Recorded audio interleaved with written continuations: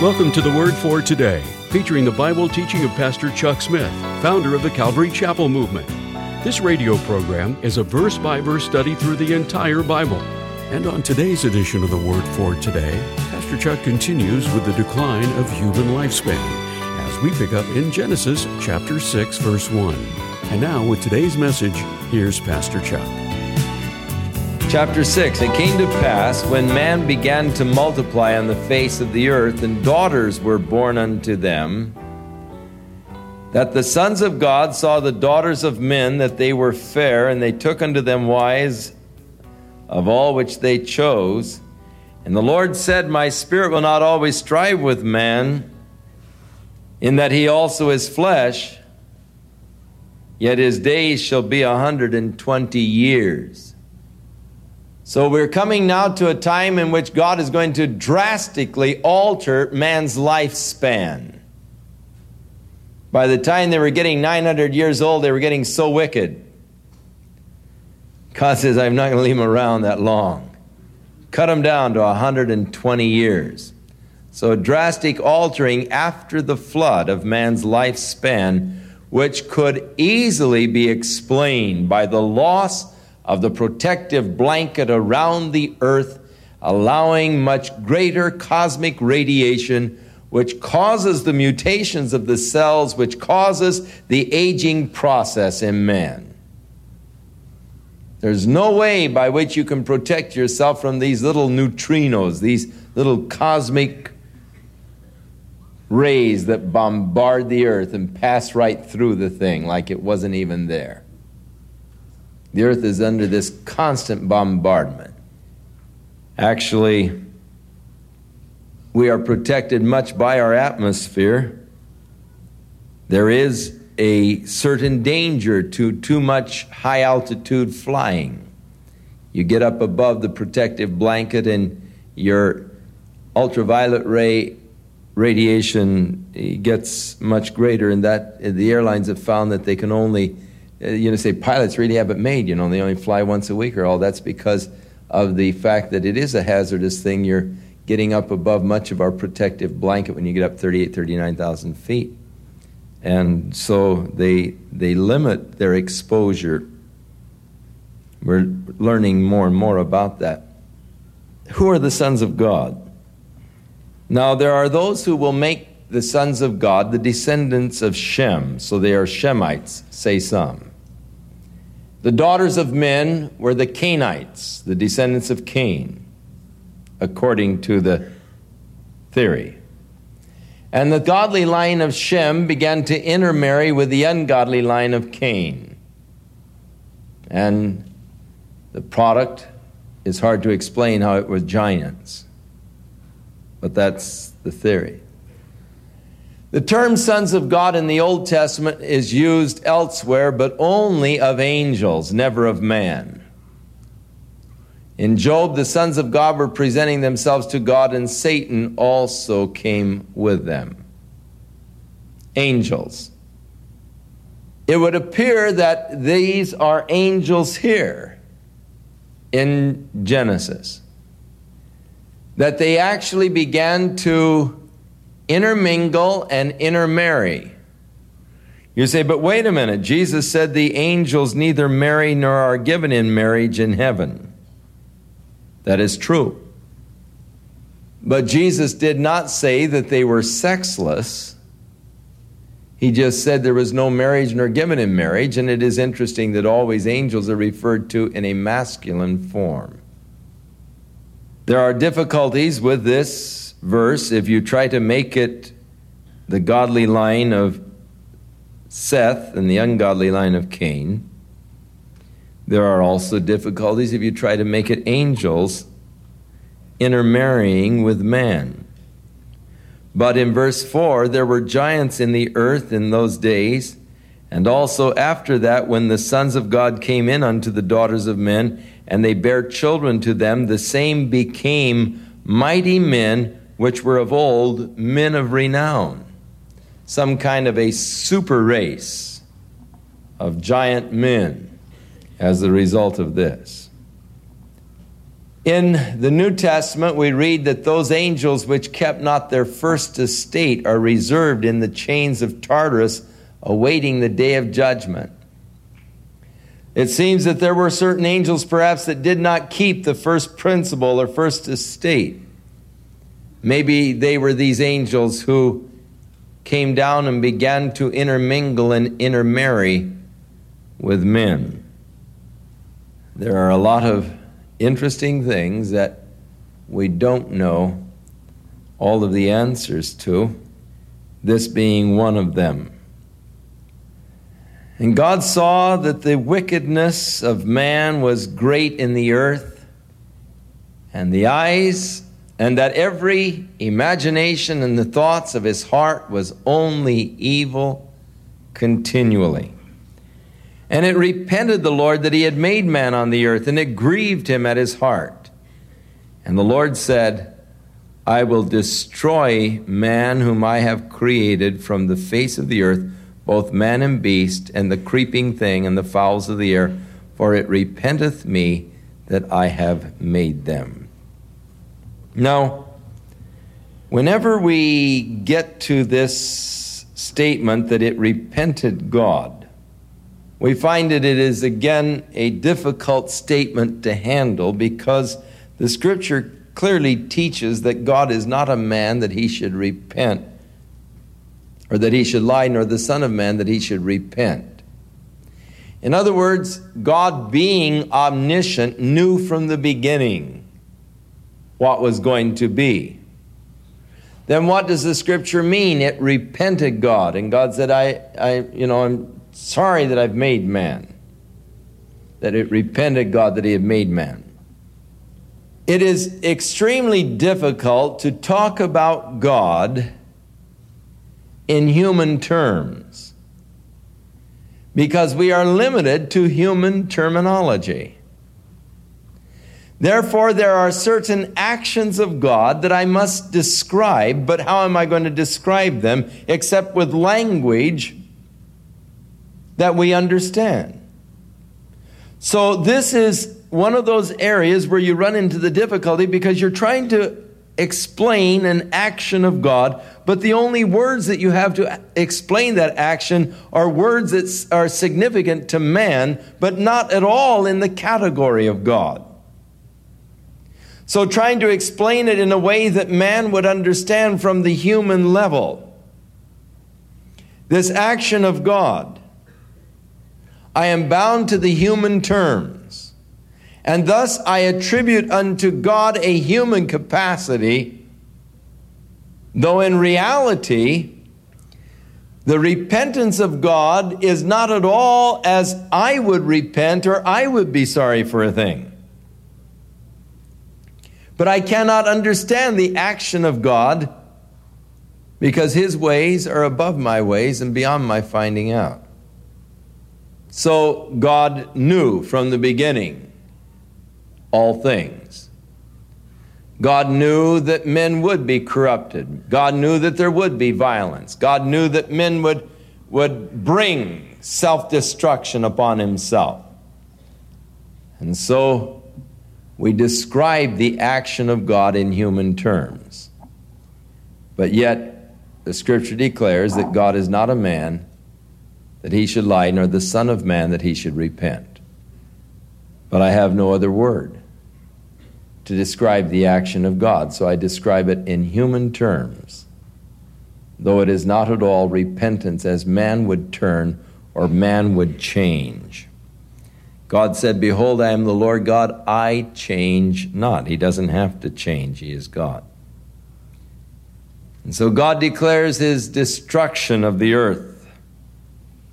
But Noah found grace in the eyes of the Lord. And these are the generations of Noah. Noah was a just man and perfect in his generations, and Noah walked with God. In the midst of an evil and corrupt world, with the wickedness and the corruption and every imagination of the thoughts of man's heart, evil continually, there's one man down on earth walking in harmony with God, in fellowship with God. Noah walked with God. What a testimony and what a witness. The earth also was corrupt before God. The earth was filled with violence. God looked upon the earth. Behold, it was corrupt. For all flesh had corrupted his way upon the earth. And God said unto Noah, the end of all flesh is come before me. For the earth is filled with violence through them. And behold, I will destroy them with the earth. Make thee an ark of gopher wood. Room shalt thou make in the ark.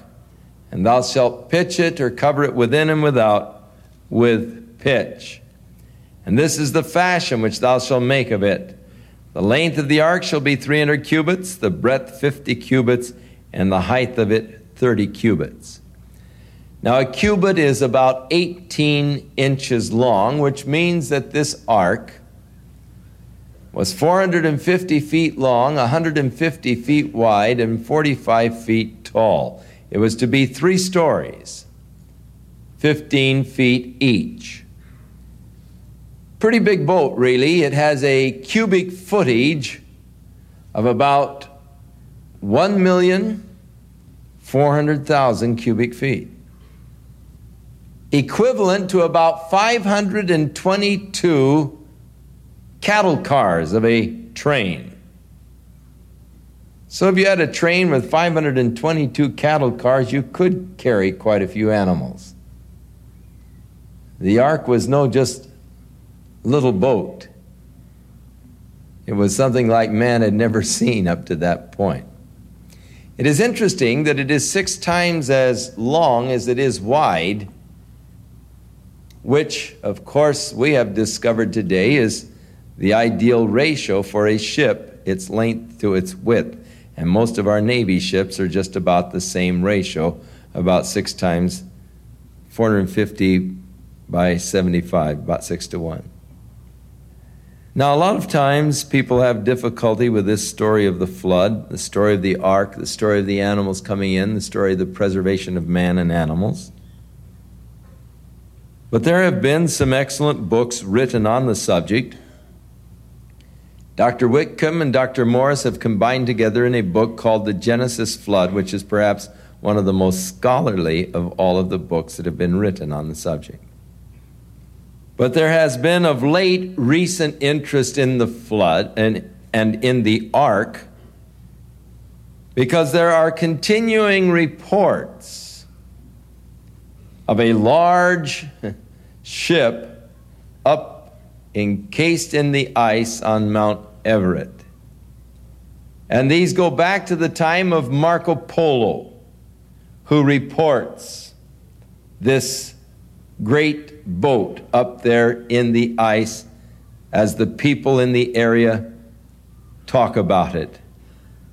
In 1917, there was a report of a Russian flyer who spotted in a particularly hot summer and long summer, as he was flying in the area of Mount Ararat, he spotted this great boat down there in the ice.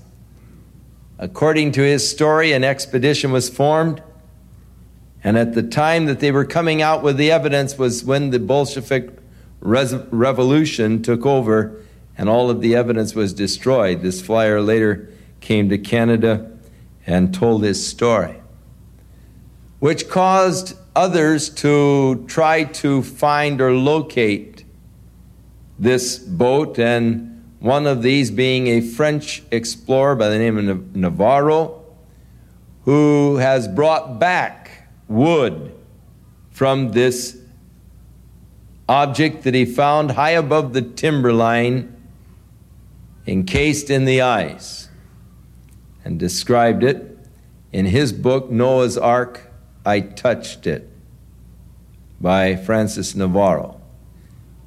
There are attempts at expeditions now, but the Turkish government, being Muslim-controlled, has really not allowed any recent kind of expeditions. There are men of science who would like to go up and settle the issue once and for all, But the Turkish government right now is opposed to it, even as the government of Syria has been reluctant to allow any more excavations where they found the Ebla tablets, because of the Ebla tablets proving the fact that Abraham did exist, David did exist, and so forth. And they're upset with this because it does give to the Israelis a claim and a right to the land. And so the Syrian government has asked them not to do any more excavations in the area of the Ebla tablets, and are cutting off any further scientific expeditions there because of the adverse effect upon it, also a Muslim state. And if the ark could be discovered, then of course it would create an interesting problem for the scientists, is how did that boat get up there so high? How did they carry the lumber up there to build that thing and the whole thing? It would be, of course, very interesting. Jesus said, "Blessed are they who see and believe. More blessed are they who believe without seeing."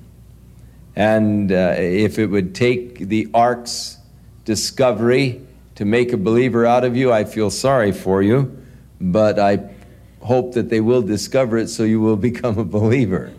But there is other interesting evidence that the world did experience a worldwide flood.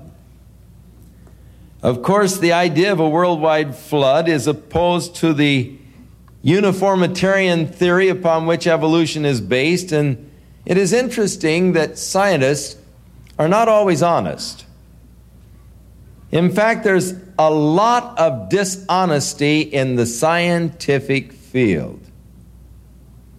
They like to come off as men of science, but most of them have certain theories that they have sworn by, and thus to change would be to discredit themselves, and their pride won't allow them to do it. And anyone who says anything other than what they have already accepted as fact, any evidence that is brought forth that would destroy one of their theories that they accept as scientific fact, they immediately reject, crucify the individual, reject his works. Immanuel Velikovsky first came out with his book, Worlds in Collision, and it was first published by Macmillan.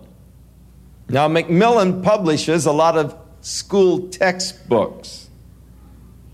And the professors were so angry at the facts that Immanuel Velikovsky came out with in his book, Worlds in Collision, showing the impossibility of uniformitarianism, disproving it, that they raised such a ruckus that Macmillan Company had to quit publishing the book. And Doubleday picked up the rights and began to publish it. But they were determined to not allow the book to come to the public. And when it was delivered to the public, there was a great furor and a quick retraction of the things that he said. Before the book was ever published, before people had full copies of the book, they were already writing rebuttals, not even knowing for sure what he said. Scientists are not dishonest. I mean, they are not honest. When it comes to a destroying of one of their pet little theories, they will lie, they will connive and everything else in order to keep their theory alive. And their pet theory is that man exists by an evolutionary process. And the reason why they love that theory so much is because it is able to exclude God from the system. And anxious to exclude God from their system, they tenaciously, religiously hold to the evolutionary theory, though much evidence is being uncovered that would really make the theory quite incredible. Emanuel Velikovsky has written a new book, Earth in Upheaval. Now, let me say this concerning Emanuel Velikovsky. Number one, he doesn't really believe that the Bible is the Word of God. In fact, there are parts of the Bible that he completely rejects. He's not a Christian. He's a Jewish scientist. But he looks at the Bible as a history book. And he takes the things that happened or that the Bible declares happens, and he seeks to use them as historic facts to prove his theory, which is that the planet Venus was introduced to our solar system and became fixed in its own orbit at about the time of Joshua, and the long day of Joshua is explained by this near pass of the planet Venus. That the plagues in Egypt at the time of Moses are explained by an earlier pass of the planet Venus, that there were several passes until it became fixed in its own orbit around the sun. There were several near misses. We'll return with more of our verse-by-verse Bible study in the book of Genesis on our next broadcast, as Pastor Chuck continues to teach through the Bible, and we do hope you'll make plans to join us. But right now, if you'd like to order a copy of today's message, simply order Genesis 6 when visiting thewordfortoday.org. And while you're there, be sure to browse the many additional biblical resources by Pastor Chuck. You can also subscribe to the Word for Today podcast or sign up for our email subscription. Once again, that's thewordfortoday.org. For those of you wishing to call, our toll-free number is 1-800-272-WORD, and our office hours are Monday through Friday, 8 a.m. to 5 p.m. Pacific Time. Again, that's 1-800-272-9673. If you prefer to write, our mailing address is The Word for Today, P.O. Box 8000, Costa Mesa, California, 92628. And now, on behalf of the Word for Today, we'd like to thank all of you who share in supporting this ministry with your prayers and financial support. And be sure to join us again next time as Pastor Chuck continues his verse-by-verse study through the Bible. That's right here on the next edition of The Word for Today. And now, once again, here's Pastor Chuck.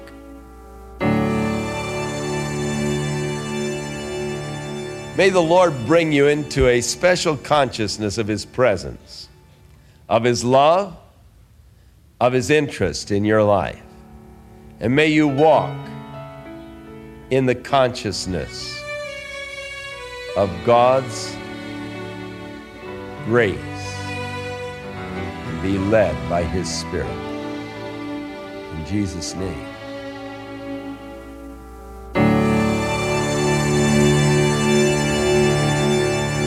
This program has been sponsored by Calvary Chapel of Costa Mesa, California. It's with great honor that the Word for Today would like to present Pastor Chuck Smith's book entitled Prayer, Our Glorious Privilege. With great clarity, Pastor Chuck masterfully taught the principles of praying to God our Father and emphasized the power that belongs to each one of us when we rely on the Holy Spirit to guide and nurture our prayer lives. I want to encourage you to pick up a copy of Pastor Chuck's book, Prayer, Our Glorious Privilege, and study it to put these biblical principles into practice.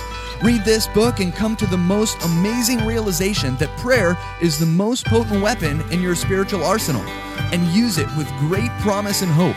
For when you begin a life of prayer, you begin a great adventure. To order a copy of this book in print or to download a digital copy, please visit thewordfortoday.org or call the Word for Today at 800-272-9673.